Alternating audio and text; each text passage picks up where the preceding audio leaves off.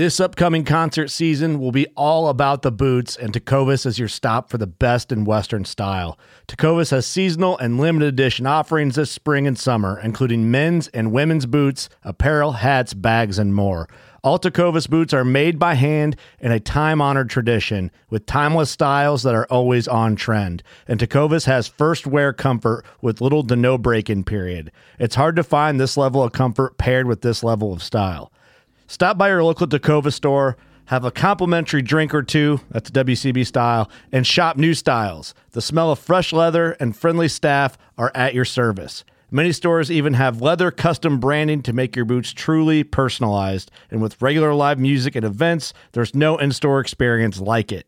If you can't make it into a store, just visit tecovas.com. That's TECOVAS.com. They offer free shipping on all boots, as well as free returns and exchanges, and ship right to your door. Go to tecovas.com and find your new favorite pair of boots today. Fishing like a local isn't just about catching fish.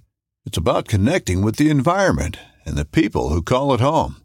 It's about hearing the stories and traditions that have been passed down for generations and sharing unforgettable moments with the people you meet along the way. Fishing like a local is having an experience that stays with you forever. And with Fishing Booker, you can experience it too, no matter where you are. Discover your next adventure on Fishing Booker. Welcome back to the Paddle and Fin Podcast Network.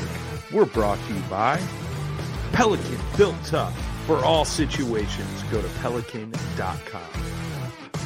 Yak Gadget, for all your fine kayak fishing accessory needs, go to yakgadget.com. Eastport Marina, on the beautiful shores of Dale Hollow Lake, for all your lodging, kayaking, and fishing needs, go to eastport.info. Now let's get this show started. Welcome back, everyone. Another episode of Feather and Fur. Your host, Brad Hurlbus, and we are going to stay on the predator hunting topic as we started last week, and we have a special guest, Chris Kreiner. We're going to bring him in right away. Welcome to the show, Chris. Thanks for inviting me, Brad. I'm real excited about this one. I think you're really going to be able to shed a lot of light on someone like me that has an interest in predator hunting, coyote hunting, and all that, but really doesn't know anything about it. So we'll just start how I always like to start, and just how did you get into hunting? Like, was it a family tradition? Did you kind of take it up on your own? As with most sportsmen that continue into the outdoor lifestyle, I was brought into it by my father, and pretty much strictly whitetail hunting is the way things started out for me, and spent a lot of time in a tree stand as a kid, with my dad, and looking for, at that time, this was in the mid 80s, the whitetail population in Michigan was kind of hit or miss. You either saw a lot of deer, you didn't. And it's not like it is today where you can go around some of these fields and see hundreds of deer. So sure. But that's where it all started. And I stayed into the whitetail deer side of things until I was about 16, 17. And I started looking into predator hunting, primarily coyotes, because we'd hear them when we were up at deer camp and stuff like that. And so we stopped by the local sporting goods store. I think it was Jay's Sporting Goods in Clare at the time. They only had the one store. And we picked up a couple of VHS tapes, and Randy Anderson happened to be one of them, and the other one was Ed Seary. And we watched their videos, and we're like, man, this predator hunting looks super easy. So we're going to jump into this and give it a shot. So we watched these videos over the course of the weekend a couple, 3 times. And when my brother and I got home from deer camp, we started doing a little more research. We bought a couple of collars, because honestly, internet really wasn't much of a thing. It wasn't really like Amazon is today. You really didn't order much online. And I think this was in the mid 90s. And so we started really jumping into ordering, getting some calls, picking up some land that we could hunt. And I ordered up a 223 bolt action Savage, and we headed out to this farmer's field. He had a little junk pile in the middle of the field, and we're like, all right, we'll give it a shot here. And it was literally just like the movies. 30 seconds in, we had this coyote just full on charge, 150 yards away. I center shoot it, and it drops right on the spot, just like they show in the videos. And it's like, holy moly, this predator hunting is super easy. You know, what is the problem here? You know, because we've heard other people struggling. And then all of a sudden it was another 12 sets before we called in another coyote. So then we started really experiencing what the predator hunting was all about. It's not that easy the first time around. And I know plenty of guys who it's taken 2, 3, 4 years before they've shot their first coyote. And to be honest, I was talking with my dad the other day, and you would think just out of a random circumstance he would call in or see a coyote while he's in the bow stand or something. He still has yet to kill a coyote. I've taken him out with me a couple of times at night. We've gotten really close to getting shots, but still haven't made it happen for him. So that's the beginning of my coyote hunting. And then after, I believe my brother and I did that for about 3 or 4 years, and my daytimes weren't as available anymore to get out hit the woods. So I kind of got out of the hunting. Until December 2016, Michigan passed a center fire at night law and allowed hunters to hunt with center fire rifles at night. So that made me really jump into it. Literally by January 2017, I had a night snipe hunting light mounted to my scope, and I just jumped right into the night game. Sure. And yeah, it was quite the wild transition, to be able to be out there at night and be able to see them from a long way away. And when we did get started with lights, we quickly realized that it was almost still just as hard as daylight hunting, because you're not seeing everything when you're using a light.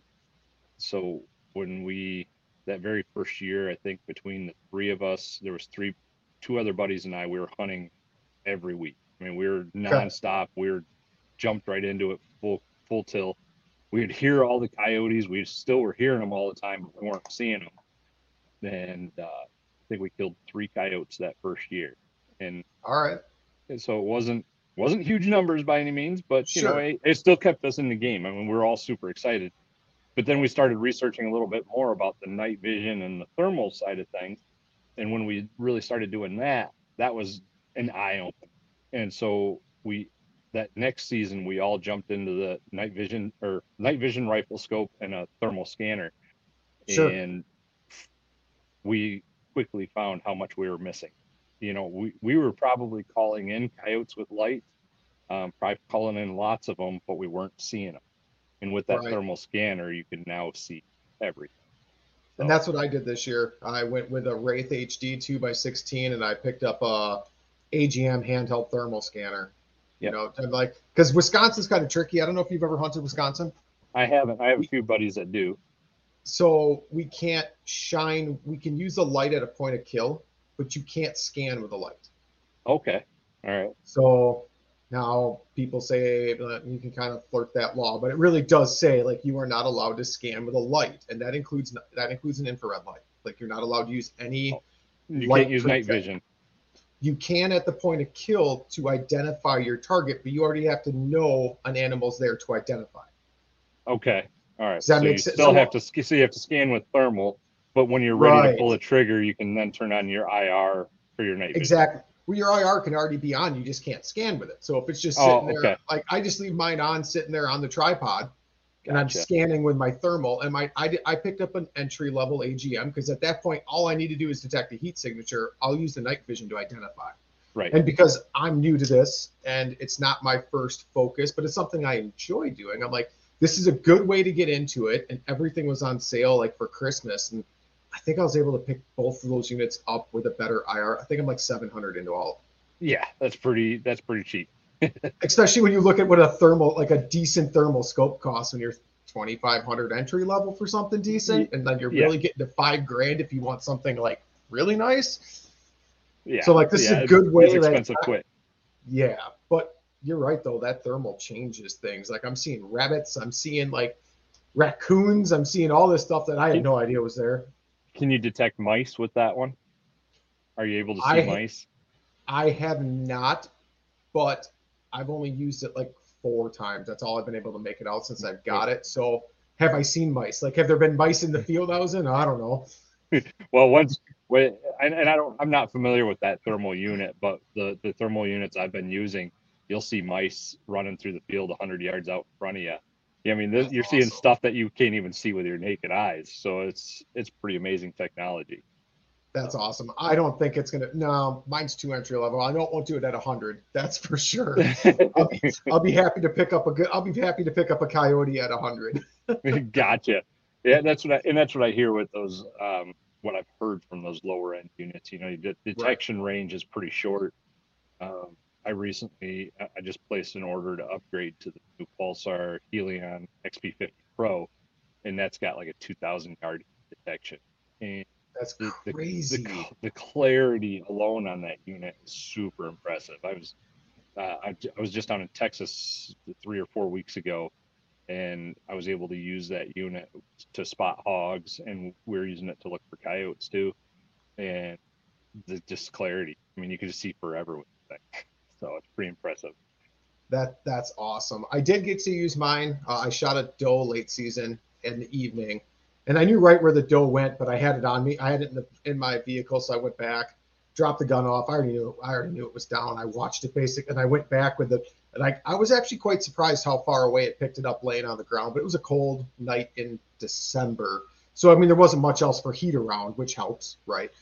But it was pretty cool, like to see what that was able to do. I'm like, that's cool. Now I went and put the gun away because I don't know if you're allowed to use thermal to track a deer, but I already knew where it was. I just wanted to see what it was. I wasn't sure Wisconsin's law on that, so I'm like, well, if I don't have my gun on me, I mean, if I'm allowed to use a dog on a leash without my gun, I'm pretty sure a handheld thermal is not going to be a problem. It's, you know, so many states have so many different laws in regards to that. Like Michigan, they don't have a restriction on optics that you use when you're shooting a deer, I haven't looked at the bear manual, but for deer, it could be you can use a thermal rifle, you can use a night vision scope, but you can't turn on the IR because the Okay. IR would be your artificial light.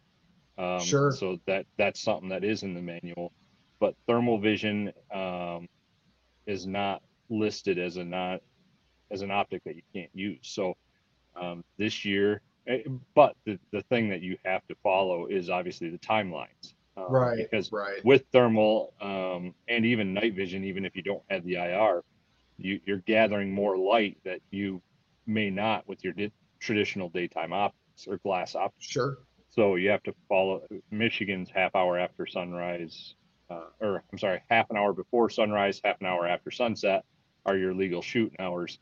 And so you want to make sure you're following those. But other than that, yeah, you can use any optic that you want. I'm almost positive you can. I just didn't research it beforehand. I'm almost positive. Right. I know you can't. I don't. Again, hunting hours and all that. I don't ever remember seeing anything in our regulations about not being able to use a thermal optic.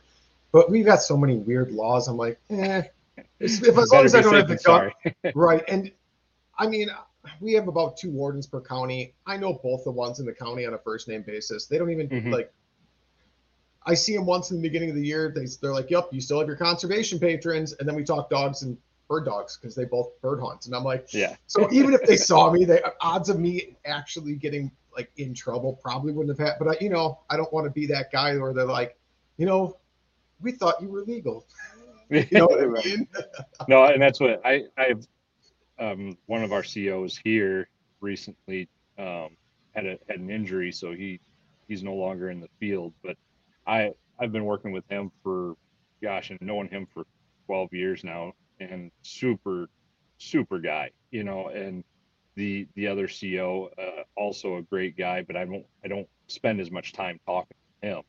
So, but both of them know I'm an avid predator hunter, and if there's things going on in the county that they, like, hey, keep your ears open, type deal, and and that's what I'm here for. I don't mind helping them out if they need a hand. Actually, I've been trying to talk them into getting some thermal units for themselves. They typically run some low budget thermal scanners, and Sure.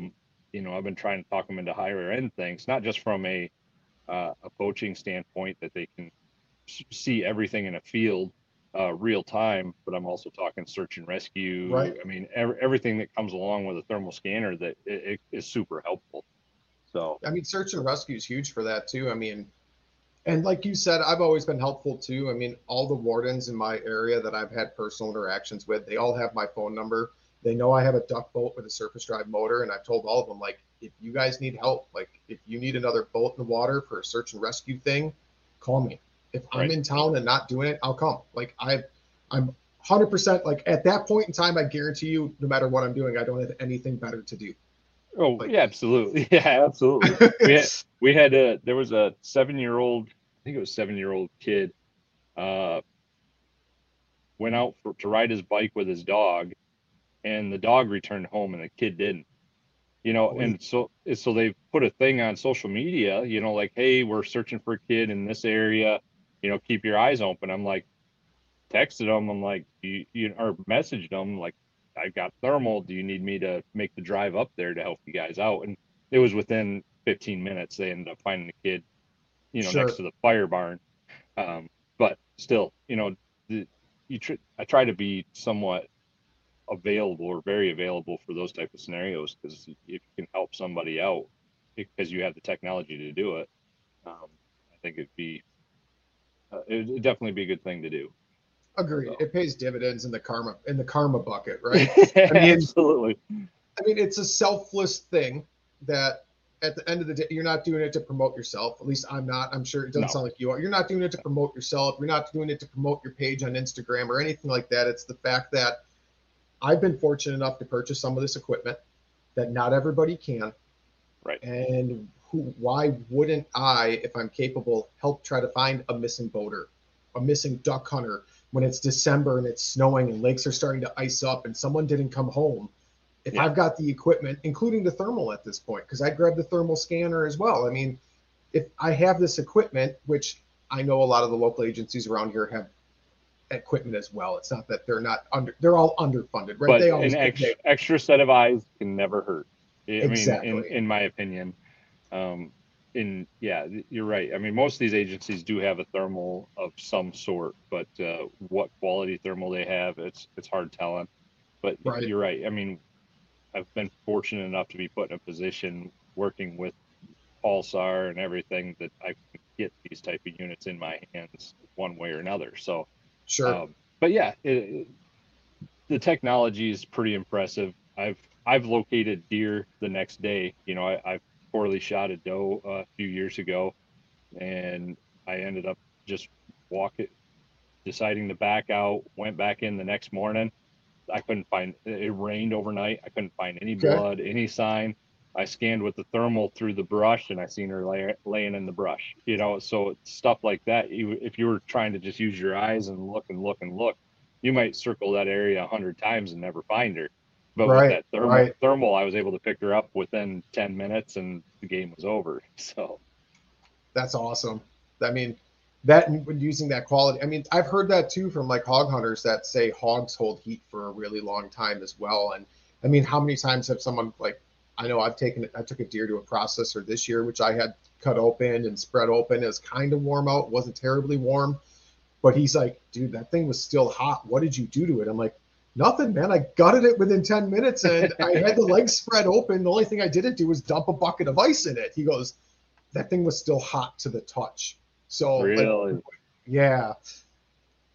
well, with that skin and that hair really holds in a lot of heat. So I mean, usually if we're shooting deer in October, you know, we are dumping some bags of ice in it just to try to cool Sure. it down as best as And we that's, can. and I probably should have, my whole thought process was there, like, I'm taking it right to the processor. Only I got delayed helping someone else look for one of their deers. And then, because I was lucky enough, I shot my little buck at 30 seconds after opening light. I waited for the clock to basically turn. It was already there. Nice. By like 8 o'clock, I was out of the woods. And That's I'm a like, nice hunt. all right. Oh, yeah, it was perfect. It allowed me to get right back into duck hunting. I'm like, this is awesome. Everybody's still out, and I can go right back into ducks, grab the dog. And I'm like, oh, I'll be to the processor by 10. It'll be fine. He doesn't have anything lined up before me because it's a little guy that he just does like 20 or 30 deer a year. He's a friend of mine. He does really good work though. And I'm like, this is perfect. I'll drop it off to him. And then I didn't get there till like 8 o'clock at night. I'm like, this is not how this is supposed to go. Yeah, I've had days like that. So, but now when it comes to the predator hunting side of things, I've, like I said, jumped into the night vision thermal game. That would be January, February 2018. And my buddies all jumped in at the same time. We went from, as a trio, killing 3 coyotes that previous season approximately, to, I believe that next season I killed 15 and missed just as many. And Sure. my other buddies had similar experiences where they were seeing and killing a lot more coyotes. So just going from the lights to the thermal night vision game was a complete game changer. And then I think I did that for a year and a half, and then I jumped into all thermal. And All right. and that's one of the suggestions I make is, if you're going to jump into the thermal game, is use the night vision first, thermal night vision. So then you're understanding the thermal signature of a coyote and you can identify it with night vision. Sure. Because I have seen that, like, not personally, but YouTube, everything else, internet videos, like the internet research. And I have seen that it's a lot of people, and I'm sure I will as well, if I get time to actually focus on this a little more, struggle with identifying coyotes in night vision. Or not night vision, I'm sorry, in thermal. Yeah, and obviously the higher the end the thermal is, you can see the distinct differences. You can see it, get a little better image of the tail. That's typically what I'm looking for, is a shorter straight tail. A fox is going to come running in. It's going to have a longer tail, and it's going to be more straight off the bat. Okay. And then we've called in domestic dogs too. And so the last thing you want to do is shoot Fido. Right. Right. So what you're looking for there is usually a curl in the tail of some sort, or their tail will be up in the air, or their tail will be wagging. A number of things, because I've had dogs come running into the collar, and then they go about chasing deer, and I can see that tail wagging, or I can see that slight curl in the tail, so I can tell immediately that it's domestic. And that was one thing, and that was actually one of the videos I watched of someone showing like coyote behavior versus dog behavior, and they were very specific about looking at the tail. And the videos they showed, a lot of times coyotes had their tails down when coming into a collar. Yep. Whereas a lot of the domestic dogs were straight out or straight up or wagging, like you said. They said to use that as help for as one of the tools to help identify your target in thermal. Yes. Yeah. There would be bad news. And thankfully, to my knowledge, in Michigan, we don't have too many. I have not heard of any issues of domestic dogs being shot. We do have an issue over north of Grand Rapids right now, where somebody's going around shooting deer. Now, we don't know who it is, what it is. The DNR is investigating it, but I think so far they're up to like 30 deer that they've found over the last month that have been shot. Wow. Yeah, so that's the next problem.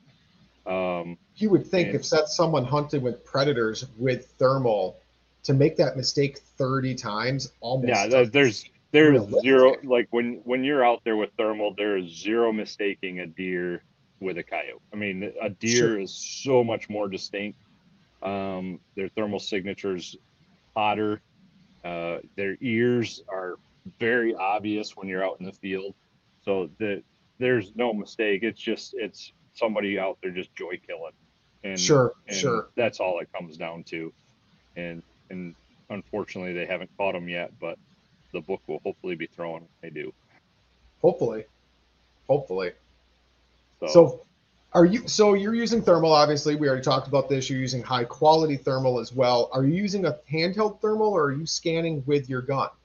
I'm using a handheld thermal, and then I jump over to my thermal rifle scope when a target's spotted.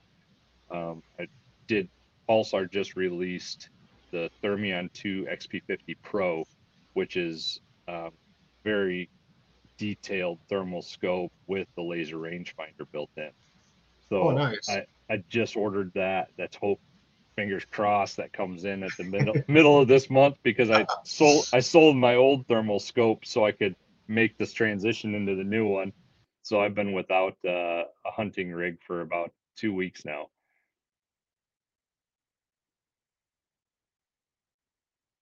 Uh-oh, I just lost you.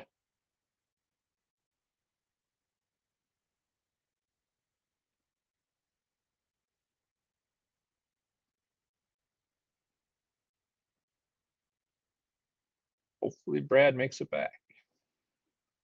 If not, I can keep talking. All right. There he is. So Lost you. the computer in the basement is plugged into the switch on the lights. And my wife just got home from the store. She ran down here to drop some groceries off, and she turned on the lights.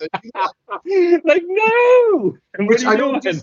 I don't disconnect from the internet, but my docking station has my microphone, it has my camera, it's got all that good stuff in it. So yeah, I know now. Like I'm quick enough. Like okay, I'm lost. I got to log out quick, wait for everything to turn back on, and jump right back in the studio. That was impressively quick. I was expecting it to take a little longer. So as soon as I realized I was done, I'm like, all right, I got to log out because thankfully I don't lose internet connection because I'm on Wi-Fi and a laptop. So, but if I lost internet, it would not be as quick as that. That's for right. sure. No, so as I was saying, I just got the new thermal scanner ordered up and the new thermal rifle scope ordered up. So hopefully by the middle of this month, I'll have a new rig ready to rock. But no, then you just get into the next thing is just calling predators. Sure.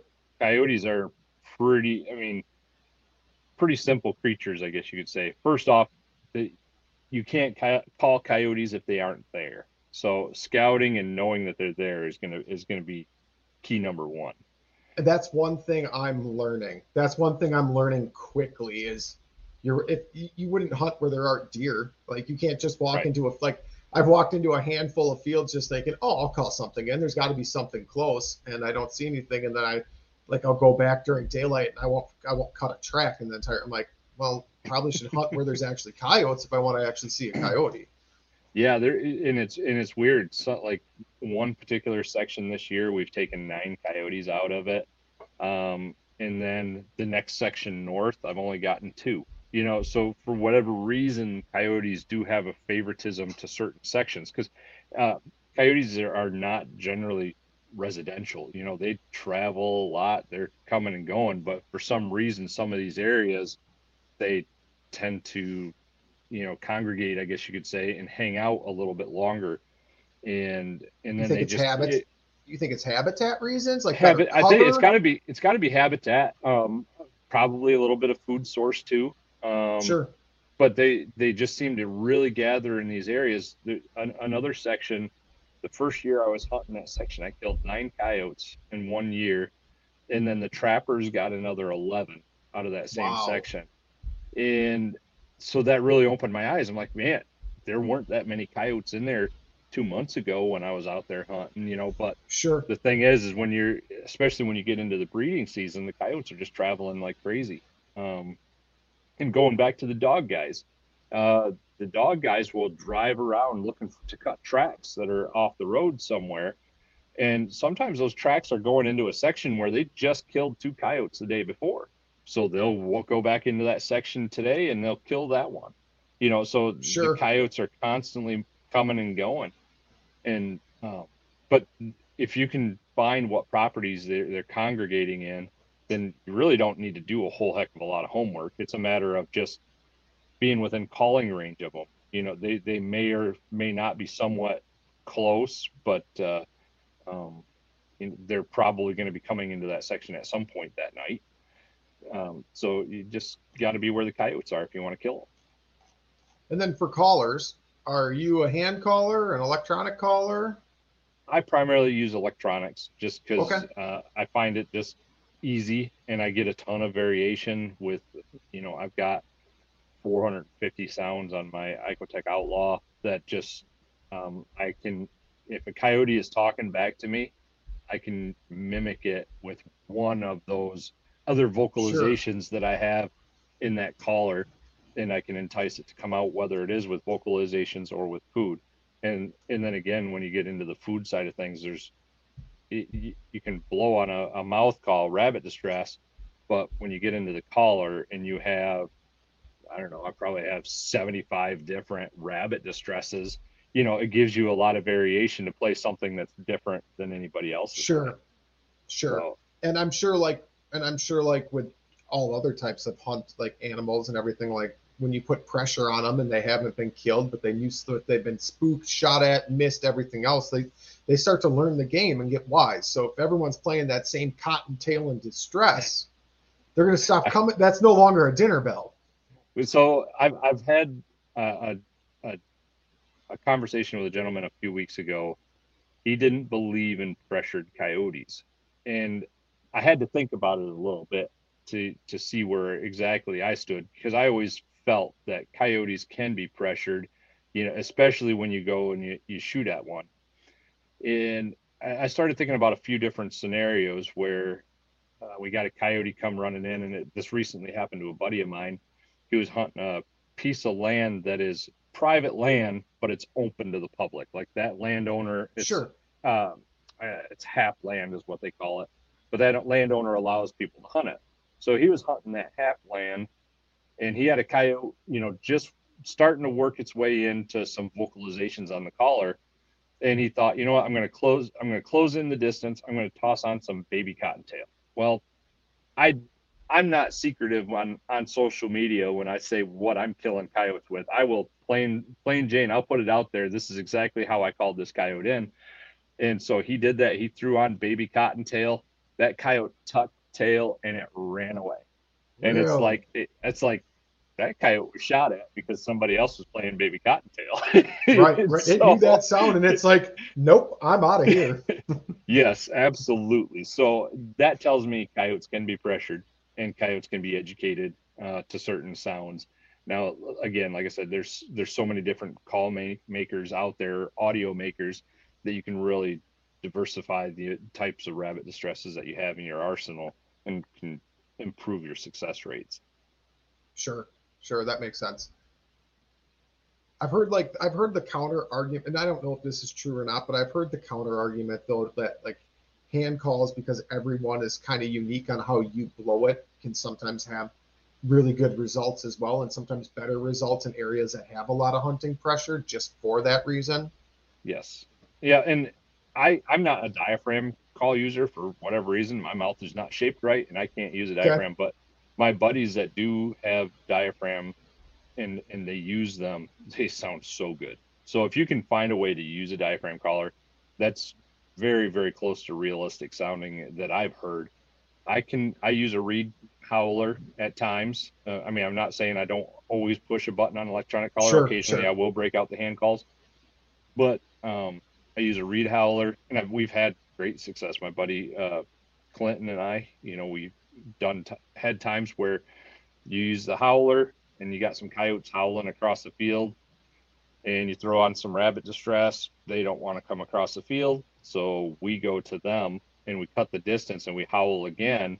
And when you start getting close to them and do that, that gets them like, why are they coming closer to us? And so that gets them curious, and then they'll break the wood line and come to you when you start getting a little close to their territory. Interesting. I never would have thought of doing that, but it also kind of makes sense, as I'm sure from what I've read. Now, like, I'm new, but from what I've read, they can be territorial, it sounds like also. So I mean, if you're using vocals and they're not moving, and you cut the distance in half and start calling out again, I can see that. It makes sense. Not only curiosity, but hey, what, do you want to fight? Fine. Yeah, exactly. Fine, we'll fight. And it's worked a number of times. And I wasn't even going for so much for the vocalization to bring coyotes out. But back in early December, I was hunting the north side of the road. Some coyotes vocalized to my south by, I don't know, they were right around a quarter mile away, but I could just see them in the thermal. And so I'm like, all right, I'll pick everything up and I'll go to the south side. Went to the south side. I started out with some vocalizations on the south side, And now they're about a half a mile to my east. I'm like, you dirty buggers. And they crossed to the north side of the road. So, I mean, I had permission for almost this entire mile. So I hopped in the truck, drove all the way over to where I heard them, parked in that farmer's field, and walked behind his barn. I let out a vocalization again, and boom, this time I can see them. They're like 500 yards, 600 yards away from me. And I threw the kitchen sink at them, and they didn't want to move. I'm like, what in the world is going on? I was able to get them to the edge. There was an alfalfa field and corn stubble field. I got them to the edge of the two fields, and they just sat down. And they're probably about 350, 400 yards away at this point. Okay. And so I just started going through. I'm like, well, what time of year is it? Well, it's getting close to breeding season. So I decided as my last ditch resort to toss out some breeding sounds, and that brought them in on a string. And, you occasionally see those videos where the guys will try to shoot two coyotes with one shot. Well, these coyotes were running right down the corn row, right at me, both one right in front of the other. And I'm like, if I can just go through that one and get that one, that'd be pretty swell. So I ranged them. They were 200 yards out. So I knew they were within range, and they were still just coming right at me. But I had the crosshairs settled, and I touched it off. And of course, the bullet didn't go through the first one. It stopped right there. And that's what, I mean, go into bullet selection would be the next thing is you'd actually don't want your bullet to penetrate and go all the way through the coyote, because then, you don't know, that bullet could ricochet. So having a good, expansive, explosive bullet, so it's not penetrating all the way through, is what I personally prefer. But anyway, so that also makes sense too, because if you're in it to save fur, I mean, if you're in it for the fur standpoint, you don't want a giant exit hole on the backside. No, right. Yes, absolutely. And so after I shot the first one, which rarely when you shoot the male first does a female stick around. Usually the female's like gone. But she ran 10 yards, stopped and looked back, and I was able to shoot her also. She didn't drop on the spot. She ran 100 yards, and then she was done. But, yeah, it was another one of those nights, you got to be able to constantly learn and be willing to learn what the coyotes are teaching you. And that was another learning point for me. I wasn't afraid to pick up and move and try to get closer to them. And then once I did get closer, what did it take to seal the deal? So, sure. And I just played through the arsenal. Nice. That's cool. Like, cause chasing them around's got to be fun, kind of, right? I mean, it's got to be frustrating too, because like you try to get in front of them, and now they've already started to chase you, so now you're almost behind them again. It's like a game of cat and mouse at that point. So knowing when they're like, my wind direction for the first move wasn't ideal. Like they may have even winded me when they were south of me on the south side of the road. So that wasn't an ideal situation. So when they moved away from me and headed further east, it did, allowed me to get into a better wind position, because you're not going to fool their nose. A lot of guys, they ask that question, how do you, do you do scent control or anything like that? It's like they don't waste your time, because you're not going to fool their nose. You're best off just playing the wind to the best of your advantage. And then do you also play, like, I've seen that. I mean, there's videos out there. It might have been Seek One that did one on like hunting sprays and scent lock clothes for deer, and they used a dog. They used a trained dog, and the difference that stuff made was like 5 or 10 yards, and the dog was still picking someone up 100 yards away in a tree stand. So you can't tell me coyotes that do this every day also, like their life depends on that nose and the predator instinct, and they're not, because they're predators, but they're going to have a prey instinct as well. Like you can't tell me that you're right. You're not going to fool their nose. So, but when you use that wind, do you also try to use it to your advantage with like terrain, knowing, because coyotes like to circle downwind from what I've read. Have you experienced that quite a bit and try to use that to your advantage? I always set up the stand as if they're gonna circle downwind. I always set it up that way. But there have been, I would say it's like 50-50 for me. Where they just, regardless of where the coyote is, it's just zeroing in on that call and it's coming straight to it. It doesn't always circle downwind. So I've had it both ways. And I've had coyotes where, again, pressured coyotes where they'll circle downwind and they'll circle 300, 400 yards downwind, and then they'll head out of dodge. I've got a rifle now that I think I can start picking those ones off. So But the other thing is that I haven't mentioned yet, as a beginner hunter, if you're hunting at night, the biggest thing you want to prevent is a silhouette. Other than that, you can stand anywhere out in a wide open field. I don't stand in fence rows. I don't stand near any trees out in the field unless there's a bright moon that I'm dealing with. But you don't necessarily want to stand up on a hilltop either, to where, if a coyote's down in the low area of the field and he's looking up and he's silhouette, he's catching your Sure. silhouette from light pollution from the town next door type deal. So um, I've got a few different examples of where we've done that, where we've stood up on a high spot. We were already zeroed in on this coyote, but it's kind of funny when you can see them go like this and they look right up at you, and you're like, yep, better shoot them now or you're not going to get a shot at all. So That's something I never would have thought of as being silhouetted at night, but that makes sense. So, I mean, especially off light pollution, but that's got to even like on a full moon, it's got to be even more of an issue.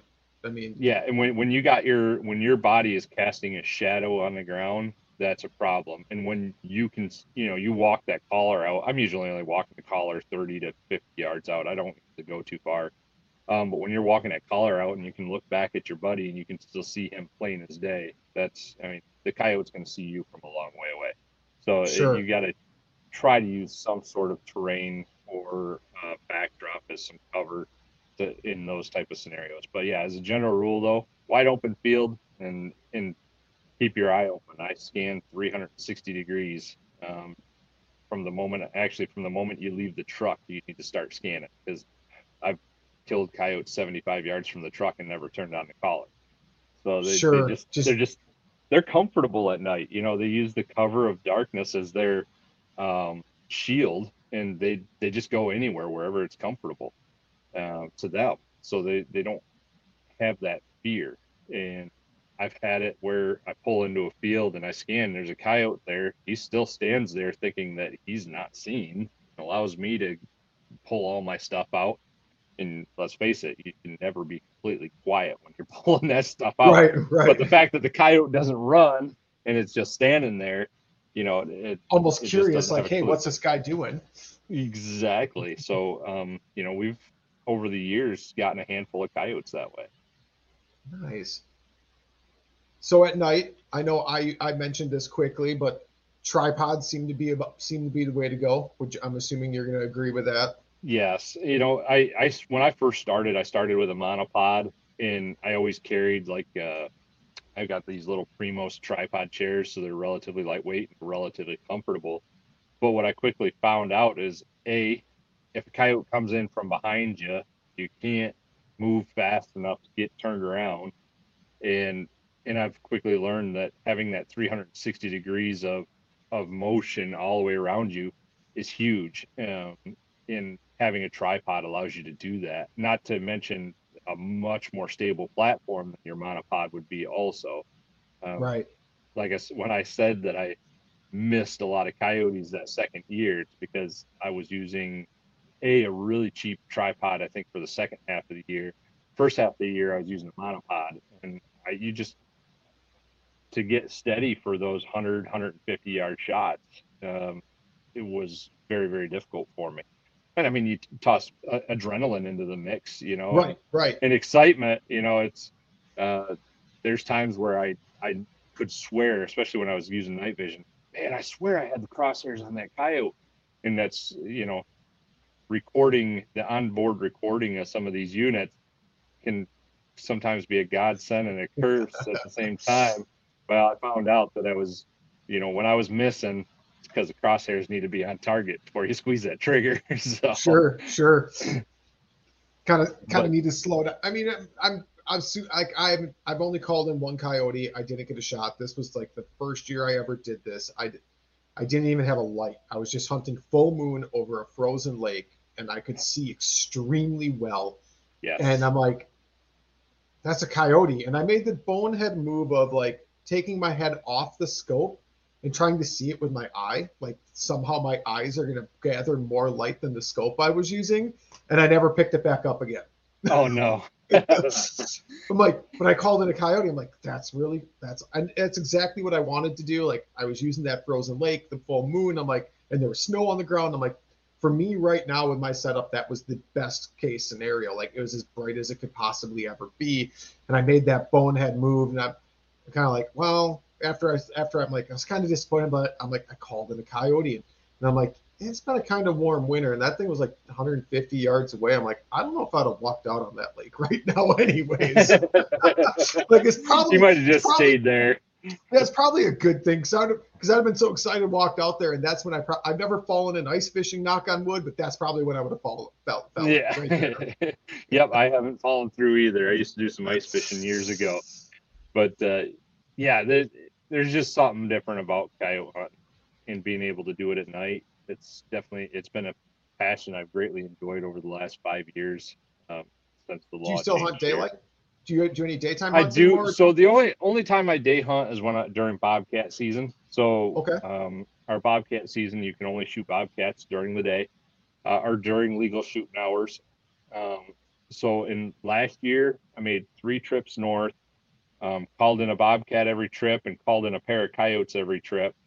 Um, and my boss actually he does some bobcat hunting with me, and he got a bobcat that first trip. I missed a bobcat on the second and third trip, and Ouch. yeah, that was painful. And then I on the third trip I killed 1 out of 2 coyotes. The other trips we just never got shots at the coyotes, but we were seeing them. And then you fast forward into this year, and we made 3 trips and never called in a bobcat and never called in a freaking coyote. So I don't. Wow, what a This year change. was a completely game changer. You know, it was frustrating as heck to make all these trips north and not see any animals, but it's hunting. You know, you Right. still never know when it's going to happen or if it's going to happen. I know guys who have taken out several bobcats, and year after year, you know, some years they go right out and they get one the first day, and then the next year they may not get one at all. They struggle all season. They're out there, but they're struggling. So Right, just the name of the right. game. When you're daytime hunting, are you still using a tripod? I do still use a tripod Okay. now, but I have also noticed the restrictions of, if I am daytime hunting, I'm typically tucked into some brush Right. and some cover. And one thing the tripod does, and I'm sitting down, so the tripod does restrict how much you can swivel to shoot.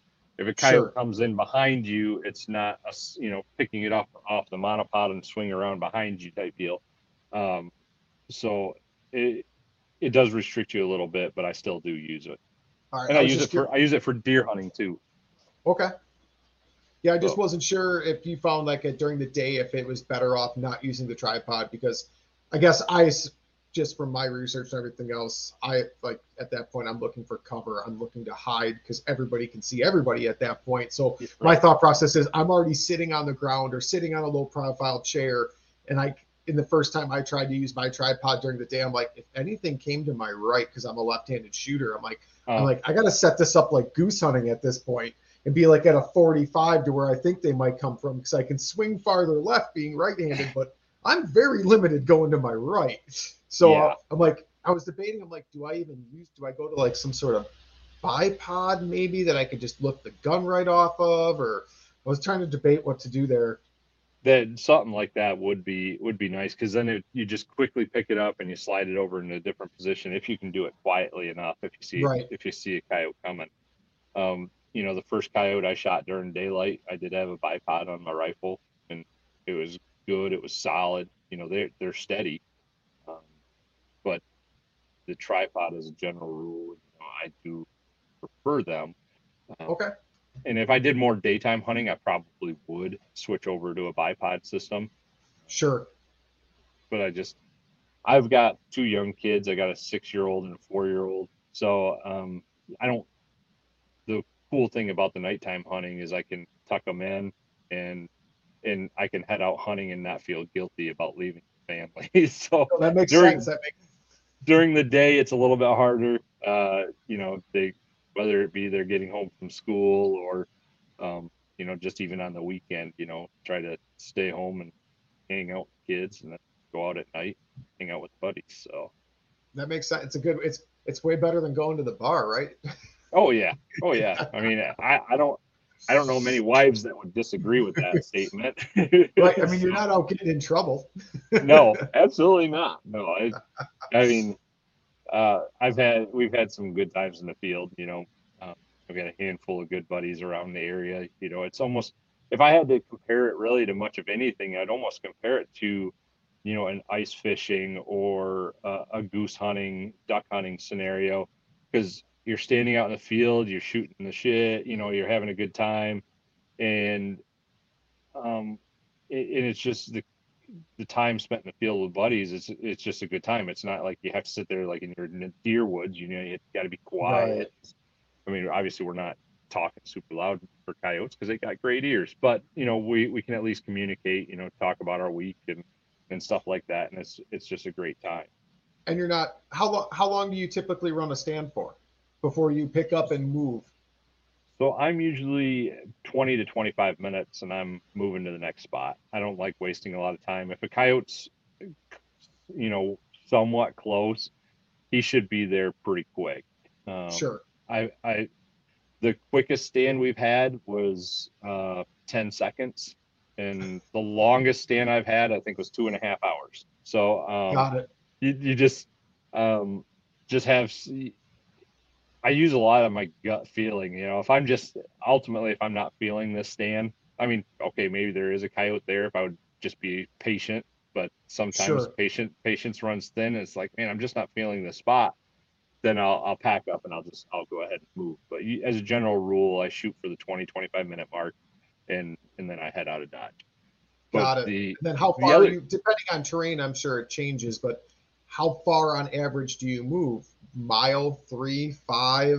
usually about a mile. Okay. I anticipate that the caller is calling anything within half a mile of my caller Sure. should be hearing it, and so I feel good with that half-mile radius, and then go a mile down the road, and then I'm calling a different section. Um, I've had the night where I was in the field for 2.5 hours. We really didn't move much of anything, but coyotes just kept coming and going. So we hung Got out, it. but it was one of those full moon nights, and we think the coyotes could see us up on this hilltop, and they just weren't coming in close enough for a shot, but we kept calling them in, so we just kept sticking it out. Um, Got but it. yeah, it's the next thing that I found with them is, and this is where the thermal really comes in handy, is I've seen coyotes hang up or just sit there. They vocalize off in the distance, and I can see them in the thermal. So I turn on the rabbit distress, and I'll bump up the volume. No movement. I'll keep bumping out the volume, and I've had it where I've had that caller pretty loud before they pick their heads up, even though they got great hearing. And I almost call it coyote ADHD, because even though they got great hearing, they're focused on something else and they're ignoring you. So I bring it Sure. up to a point where they're not ignoring me, and I blast it in their face. And then all of a sudden, when I see their head pick up and they're turning my way, it's almost like a light switch flips off and they come running. And then I'm in the same scenario where I've had the caller pretty loud and a coyote comes walking out of the woodlot, um, but it's completely ignoring me and it's just walking away. I will immediately flip to a different cocktail, just a slightly Okay. different pitch in that, and that coyote all of a sudden flips its head around and boom, it's on a string and it's coming in. So some of those subtle differences can take a coyote. When you get that coyote to flip its head, either by turning up the volume or change, do you start to roll the volume back as they get closer, or do you just leave it then? Yes. No, I do Okay. start. I do start dialing it down a little bit as they get closer. I've heard guys say that they've had coyotes stick their head in the collar when it's on full volume. I haven't experienced that quite yet.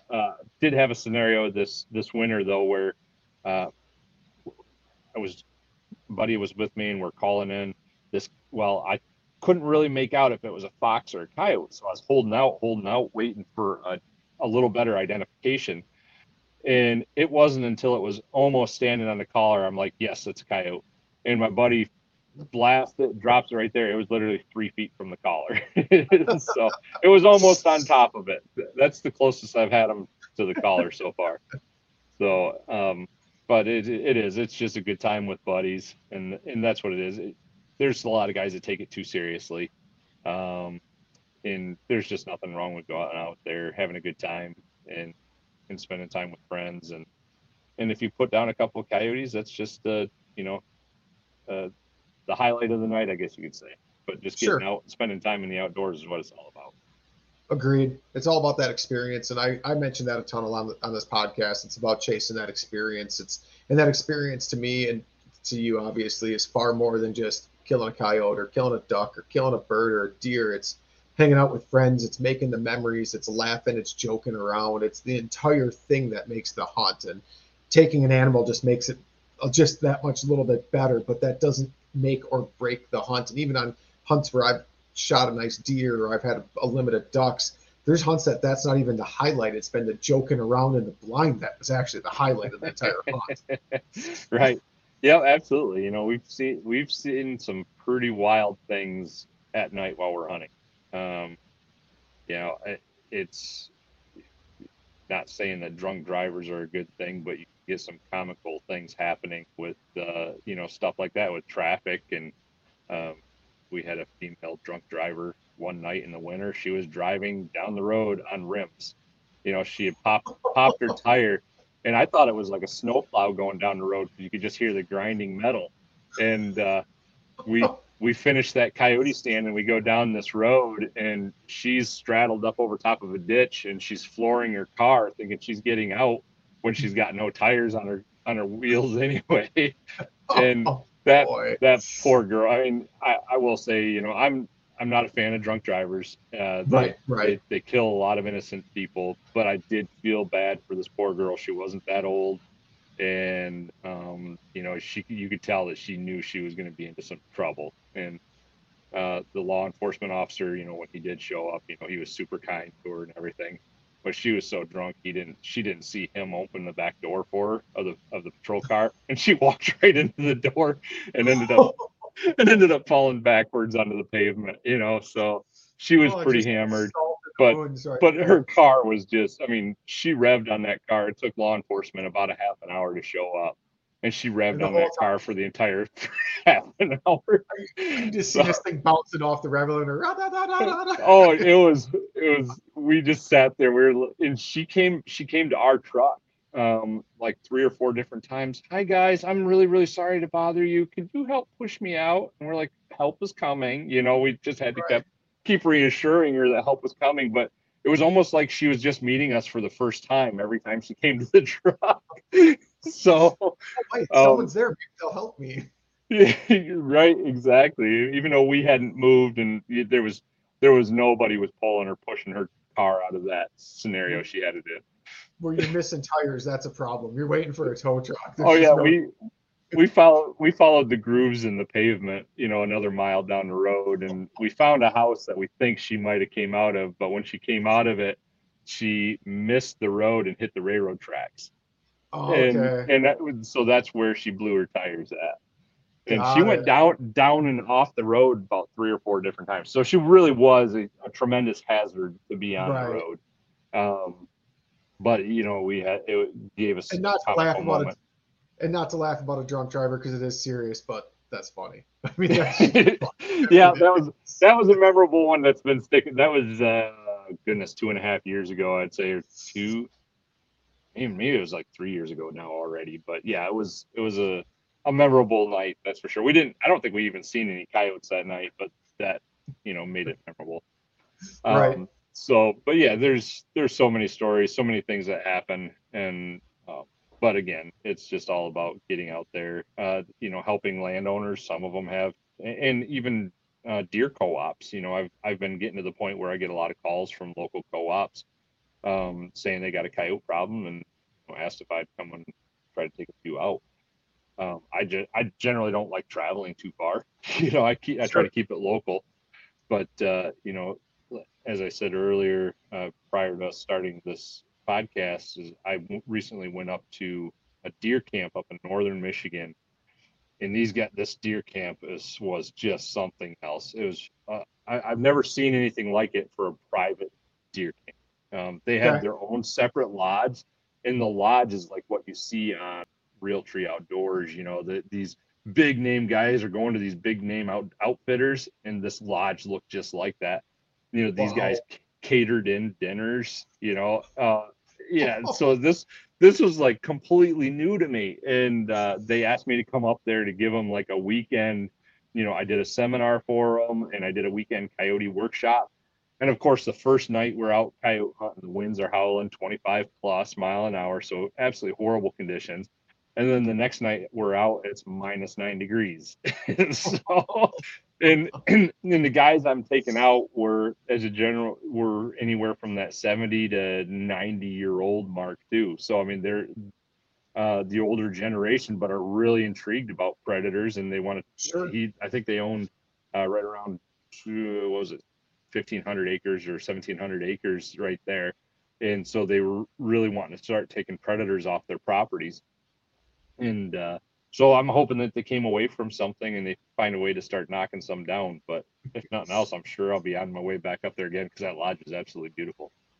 That's crazy to think. I mean, catering and dinner. Oh, Yeah, that's awesome. That's I was blown away. They were super. I mean, obviously all very successful businessmen, throughout their lives, and but it seems, and I don't want to say the world today is pretty messed up, but to find people with that much success that are in a younger age group are very arrogant as a general rule, I would say. Sure. And these guys didn't have that about them at all. I mean, these guys were super amazing. A very enjoyable trip with them, and I don't know how memorable it was for them, but it was very memorable for me because I've never been in that type of atmosphere with so much, I guess, big success. I mean, I don't know how much money these guys had, but it's way more than I've got. So Well, 1,700 acres, that's not a small chunk of land. And that was just owned by one guy. These other guys are all guys that are part of other hunt clubs on other areas of the state, and sure, the one guy is part of a 22,000 acre hunt club. So that's crazy. Yeah, so are those popular? So are hunt clubs like that popular in Michigan then? Yeah, usually most of them that I'm aware of are smaller hunt clubs, and it's more like a group of 6 buddies. They created this little hunt club. Sure. And that's what I'm more familiar with is the smaller hunt clubs, but this was definitely something else. They had like these little cabins all the way around the lodge. And if the weather was bad, you never had to leave a cabin to get to the lodge. They had underground tunnels going from every cabin to the lodge. It's like, this is awesome. Yeah. Wow. Do they also lead to the heated stands out back too? Wouldn't that be something else? Well, they did have. I will say every stand was heated too because they had a couple. They had a couple carcasses out there that they were hunting over during the afternoon, and so they had propane heaters, propane tanks on the outside that they had to turn on the propane, and then they go up into the stand and kick on the heater, and they don't struggle too much when they're out in the woods. So that's awesome. But yeah, awesome. It's things like that. It's I've never really turned this whole predator hunting thing into a business or anything like that. It's just always. I enjoy getting out with guys, showing them the ropes, showing them what I know, and these guys, it was the same thing. I just enjoyed the weekend up there with them. It was memorable for me, and hopefully they learned something. And it would be great if I start getting news that they knocked a coyote down. Sure. It's cool that you gave them a little workshop, and that's really cool. I mean, like. I really like the mentorship side of this and what I do. I take a lot of new hunters, and that's not just younger hunters. I take older ones out too, like bird hunting and things along those lines. So to hear you doing that, like that's like right up my alley. I really like that part. I enjoy that. Like I don't get paid to do it. I do it on my own free time and everything else. And even if you got paid, that doesn't matter. It's the fact that you're teaching someone else a completely new aspect of what you enjoy and another way to get outside and get in the outdoors. Yeah, I mean, you look at, especially with coyotes, that's a year-round thing. I mean, if especially if you're retired. You know, one of the guys I know in Michigan here, he kills an absolute pile of coyotes every year. But he's retired, you know, so he's out a handful of times every week. So, Sure. and with that, and you know, he spends a lot of time, and obviously he's knows a lot of people and has a lot of property to jump around to, so he's not over hunting property. But you know, he killed like 157 coyotes last year in Michigan, which is, you know, That's a lot. dang good number. Yeah, I mean, I think I'm around 30 to 40, you know, a year. Sure. And that's kind of where I've been for the last 3 or 4 years. I don't kill huge numbers. I go out and have a good time. I'm not pushing myself crazy hard because I don't feel I need to. I just go out when I feel like I need to spend some time in the field. So. Go out, catch up with some buddies, do a 30-minute stand. If it doesn't pan out, you're joking the whole way back to the truck to the next spot. Then you get serious for another 20, 30 minutes and keep going throughout the night. Yeah, absolutely. That's what it's all about. Actually, so we just did a benefit hunt Friday night, where it was a local school. They did a little fundraiser, and another buddy of mine, he auctioned off a coyote hunt with thermal optics and stuff like that. Okay.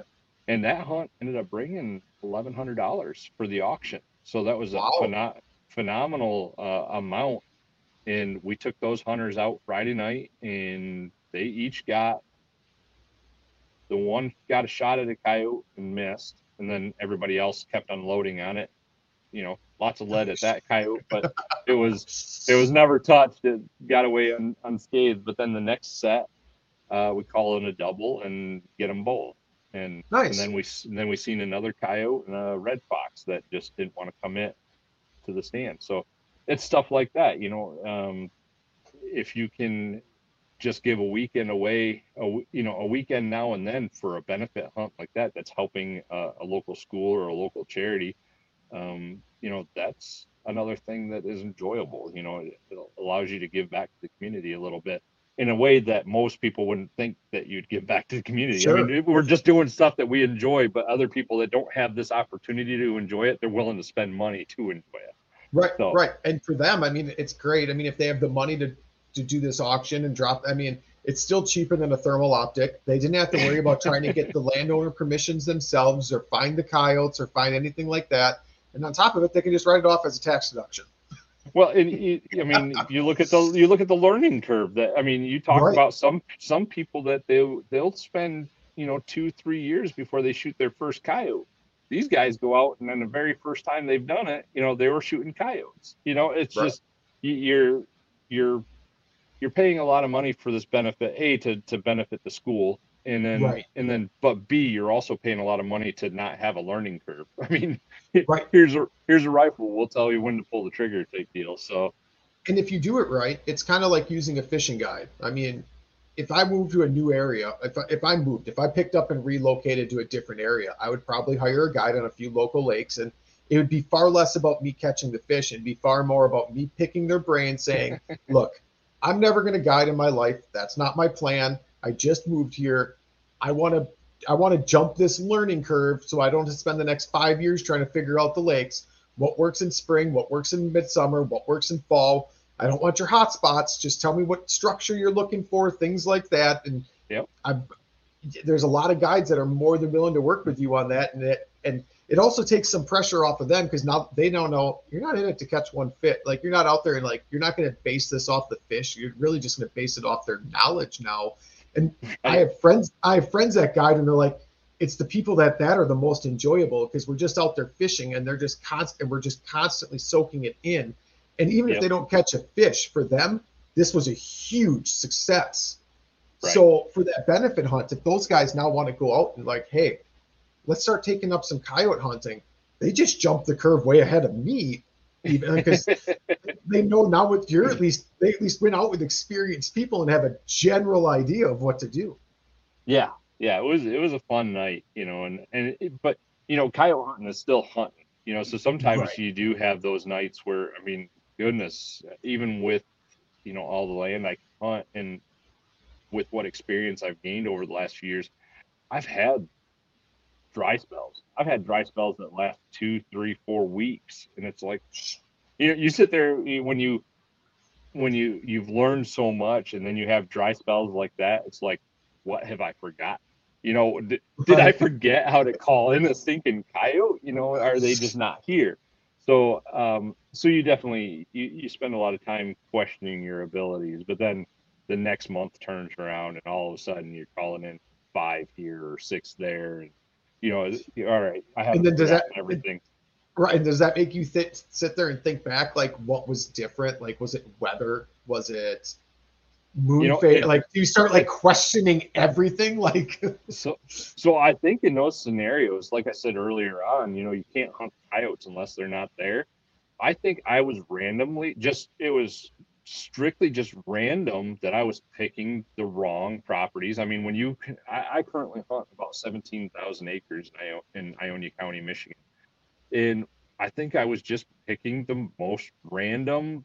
They just weren't there, got it, and got it. I don't, because the weather and everything like that was good conditions. And talking about weather, this is the other thing that I found funny, that I've paid attention a lot to barometric pressure and a lot of different things when it comes to weather. But we've had nights where it's like, okay, we called in 9 coyotes this night. Tomorrow's weather is identical. Tomorrow gets around here, it's identical. Same wind, same barometric pressure, everything. And we don't call in a single coyote. So it's like, Interesting. so why in the world do we have 2 identical weather nights, but one night is lights out and the next night's nothing? And I've talked to a lot of buddies and they have similar scenarios. And it's kind of funny with social media and everything now is you can see, I have so many different people I follow on Facebook and Instagram that you can almost see that when it's going to be a good night, it's not just one person killing, it's everybody's killing them. And then Sure. because I know there's every single night there's somebody out coyote hunting unless the weather's absolutely horrible. And it's Right. funny to watch those nights. All of a sudden, social media will blow up. One down. Oh, just got a double. Oh, got this. All of a sudden social media is blowing up. Well, coyotes are moving. So Right. it's I rarely have the energy at that point of the night to go, okay, I got to grab my gear and go. Yeah. But I was it just is gonna it say. is I was just gonna say, when your phone starts to blow up and you see that, are you like, jump in the truck, time to roll? If I had a little more ambition and energy, yes, I would. I've got to start doing more of that because it is funny, because you sit there. We just had a tournament this last weekend. I don't do much tournament hunting anymore, but I had some buddies in it. Friday night, like everybody in the tournament was knocking over coyotes, and then Okay. Saturday night, some weather moved in, and Saturday night things just died right down, and not near as many were taken. So, Sure. but the weather did make a completely different change. But as again, Friday night, lots of coyotes hitting the dirt. Saturday night, not so many. So weather plays a tremendous role in one success, one night to the next. Interesting. But I guess it makes sense. I mean, if the weather turns crappy and they just had a good, if the night before was good and they were able to get out and feed, and then the next night is crap, if their bellies are full, why are they going to move? Like, hunker down and just wait it out. Yeah, and this is the other funny thing that I've found is a lot of guys like to. I personally have found completely the opposite. Is just before a storm system moves in, like the night before, get out and coyote hunt. They'll be on the move. I see deer on the move, but I don't see coyotes on the move. I rarely kill coyotes. I think we're starting to get to a timeline. My buddies and I, we've been starting to timeline that before a front system moves through or bad weather moves in, we're right around that 26 to 28 hours beforehand. You would be good, but when you get to that 24 hours beforehand, it's no good. So we're Interesting. starting to hone in on that hot spot before a system moves in, but it's not the day before like it is generally with deer. Sure. Interesting. When you get that many, when you have multiple people in the field and you all take it that seriously and you're tracking stuff like that, that's impressive, because you're going to learn so much, because you have multiple people doing it, different experiences blending. And like when you start tracking weather, than that's a lot of data points and data sets to really start to put a pattern together. and we don't do as good as like taking down notes and everything. It's all Sure. mental notes. I know some guys that are they if they kill a coyote, they're writing. I tried doing that, and I'm horrible at record keeping. But they write down every kill. What date, what time, barometric pressure, wind, location, whole 9 yards. And I tried doing that for about a month. That's as long as I lasted. And then it just as quickly as I think about doing it, it slips my mind and is no Sure. longer high priority. But no, there's so much to it, but ultimately, when it comes down to it, coyotes are pretty simple animals. You um, start out with I generally start out with a lone howl. But there's also times where I'll start right out with a rabbit distress, and um, if I'm starting with a lone howl and they vocalize back, it at least gives me a generalized direction of where they might be coming from. Sure. It allows me to pay attention more closely to that area. So yeah, there's so much about coyotes, and everybody's going to develop their own calling technique. And over the years, I've developed my own, but I've learned a lot from buddies also, and other predator callers in the state, and we just have a good time doing it. That's awesome. It's cool that night hunting was able to give you the time, like with having a family, to get out and do it. I mean, that it's just another way to experience the outdoors, and like you just jumped full into it, and all the things you're seeing and doing and all that other stuff. I mean, it's pretty cool to think about, like that you can balance that you can use this as a way to still get outdoors, but balance your family life and work life really well with it. Yeah, and it's completely taken over pretty much, like you said, like I said earlier. You got to kind of pick and choose where your main hobbies are going to be. My deer hunting is next to non-existent anymore. Sure. If my freezer gets a little empty, I'll go out and I'll shoot a doe or two, because those are very plentiful, and put some meat in the freezer. And other than that, I'm jumping right back into coyotes. Sure. That's where my passion lies. Try to keep on who shot something where you have a fresh gut pile, and do you use that to your advantage? Like, do you hunt over gut piles or anything like that, or do you just still focus on? Okay. Yeah, I strictly focus on calling. I know there's some guys that do hunt over deer carcasses, and they generally put like a wireless scouting camera or something over top of the carcass, so it kind of, and they set it up close enough to home or to their house, sure, where the camera goes off, they just jump out on the back porch and take out a coyote. So, but no, I've never really been done too much of that. I actually, where I live now, I probably should. Because the guys that run dogs around me, I've got this little 2-acre swale right behind my house, and they've kicked out one coyote the other day, and they followed 2 other coyotes through there like a month ago. So the coyotes spend a lot of time right behind my house, so I could just as well try to take them out if, while they're coming through. Do you think they know, like, you're an accomplished predator hunter, so they're just trying to stay close to you, thinking you'll just drive right by them? That's what my buddies have asked me. Like, why are the coyotes they're playing with fire being that close to you? Because the dog guys will say, like, hey, there was a set of coyote tracks 100 yards behind your house last night. I'm like, they must just, feel a little safe around me, apparently. Or they've heard about my shooting. So, no, it's... I've been using a 223 for the last several years, but I did just upgrade to a 243 this year. So it does give me a little more range now. I don't feel like my 223. I struggled if they were over 250 yards. It dropped off too quick. But with the 243 now, I know I can aim for the top of their back, and it's going to fall in and knock them over at 300 now. Sure. So, having a good rifle, and ultimately it really doesn't, I've killed a lot of coyotes with 223. A lot of guys think that 223 isn't sufficient, but, it's a great cartridge, but I've told guys, whatever you're most comfortable with. I mean, you put the bullet in the coyote's shoulder, and, you make sure you have a rifle that can penetrate the coyote's shoulder, but, whatever you're comfortable and be the most accurate with is what you should.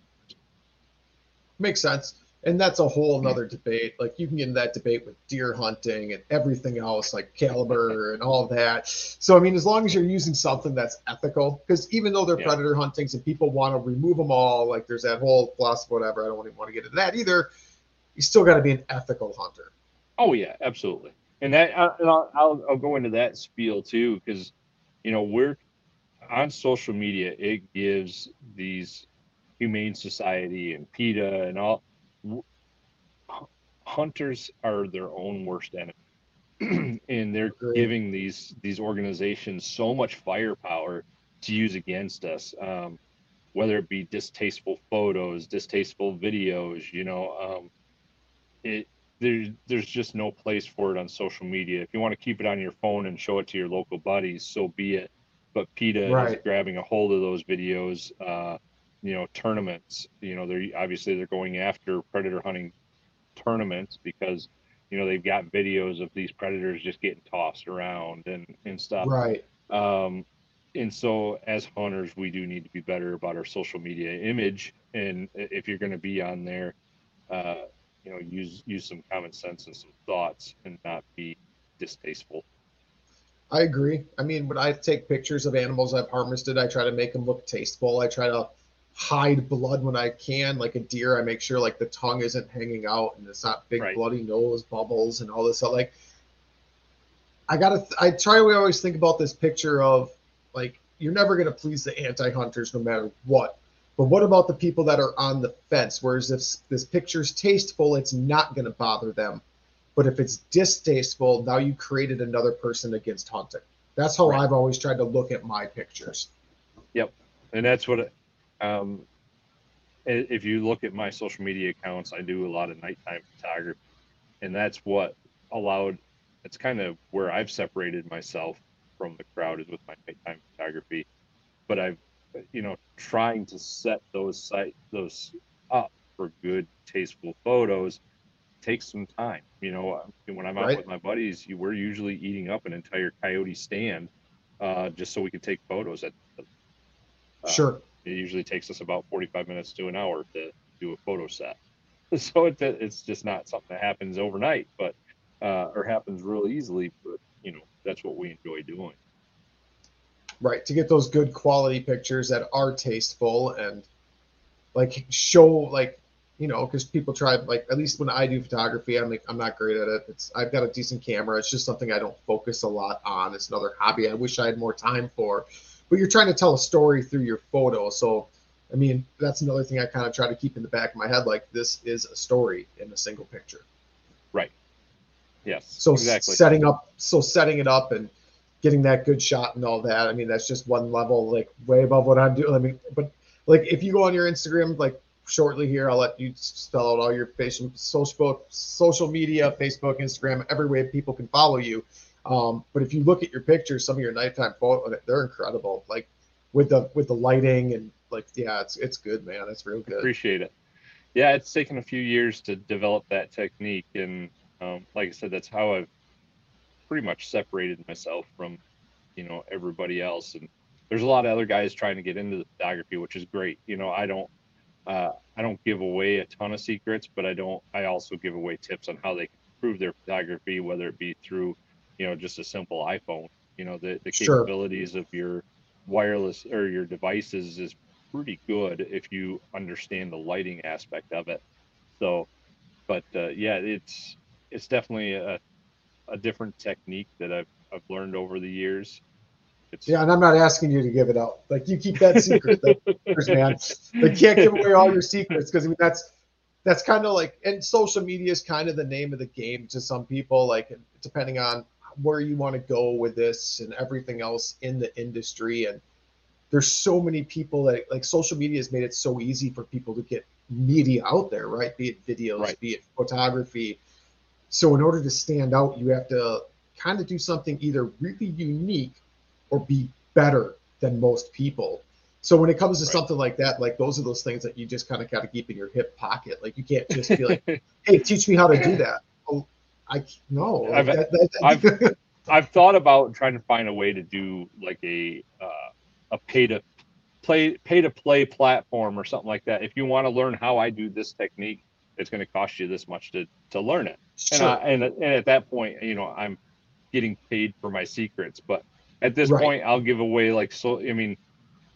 I've got 5,000 wrapped up into my nighttime setup. And so there's not very many people that's going to go out there and they're going to drop that kind of money just so they can take Right. nighttime photos. I mean, so I understand that, but what I can do is take what I know and put it into a device that everybody does have. And that's usually they got their cell phones on them.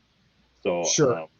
I've been starting to teach a few people some of those techniques, more buddies than anybody else, but Right.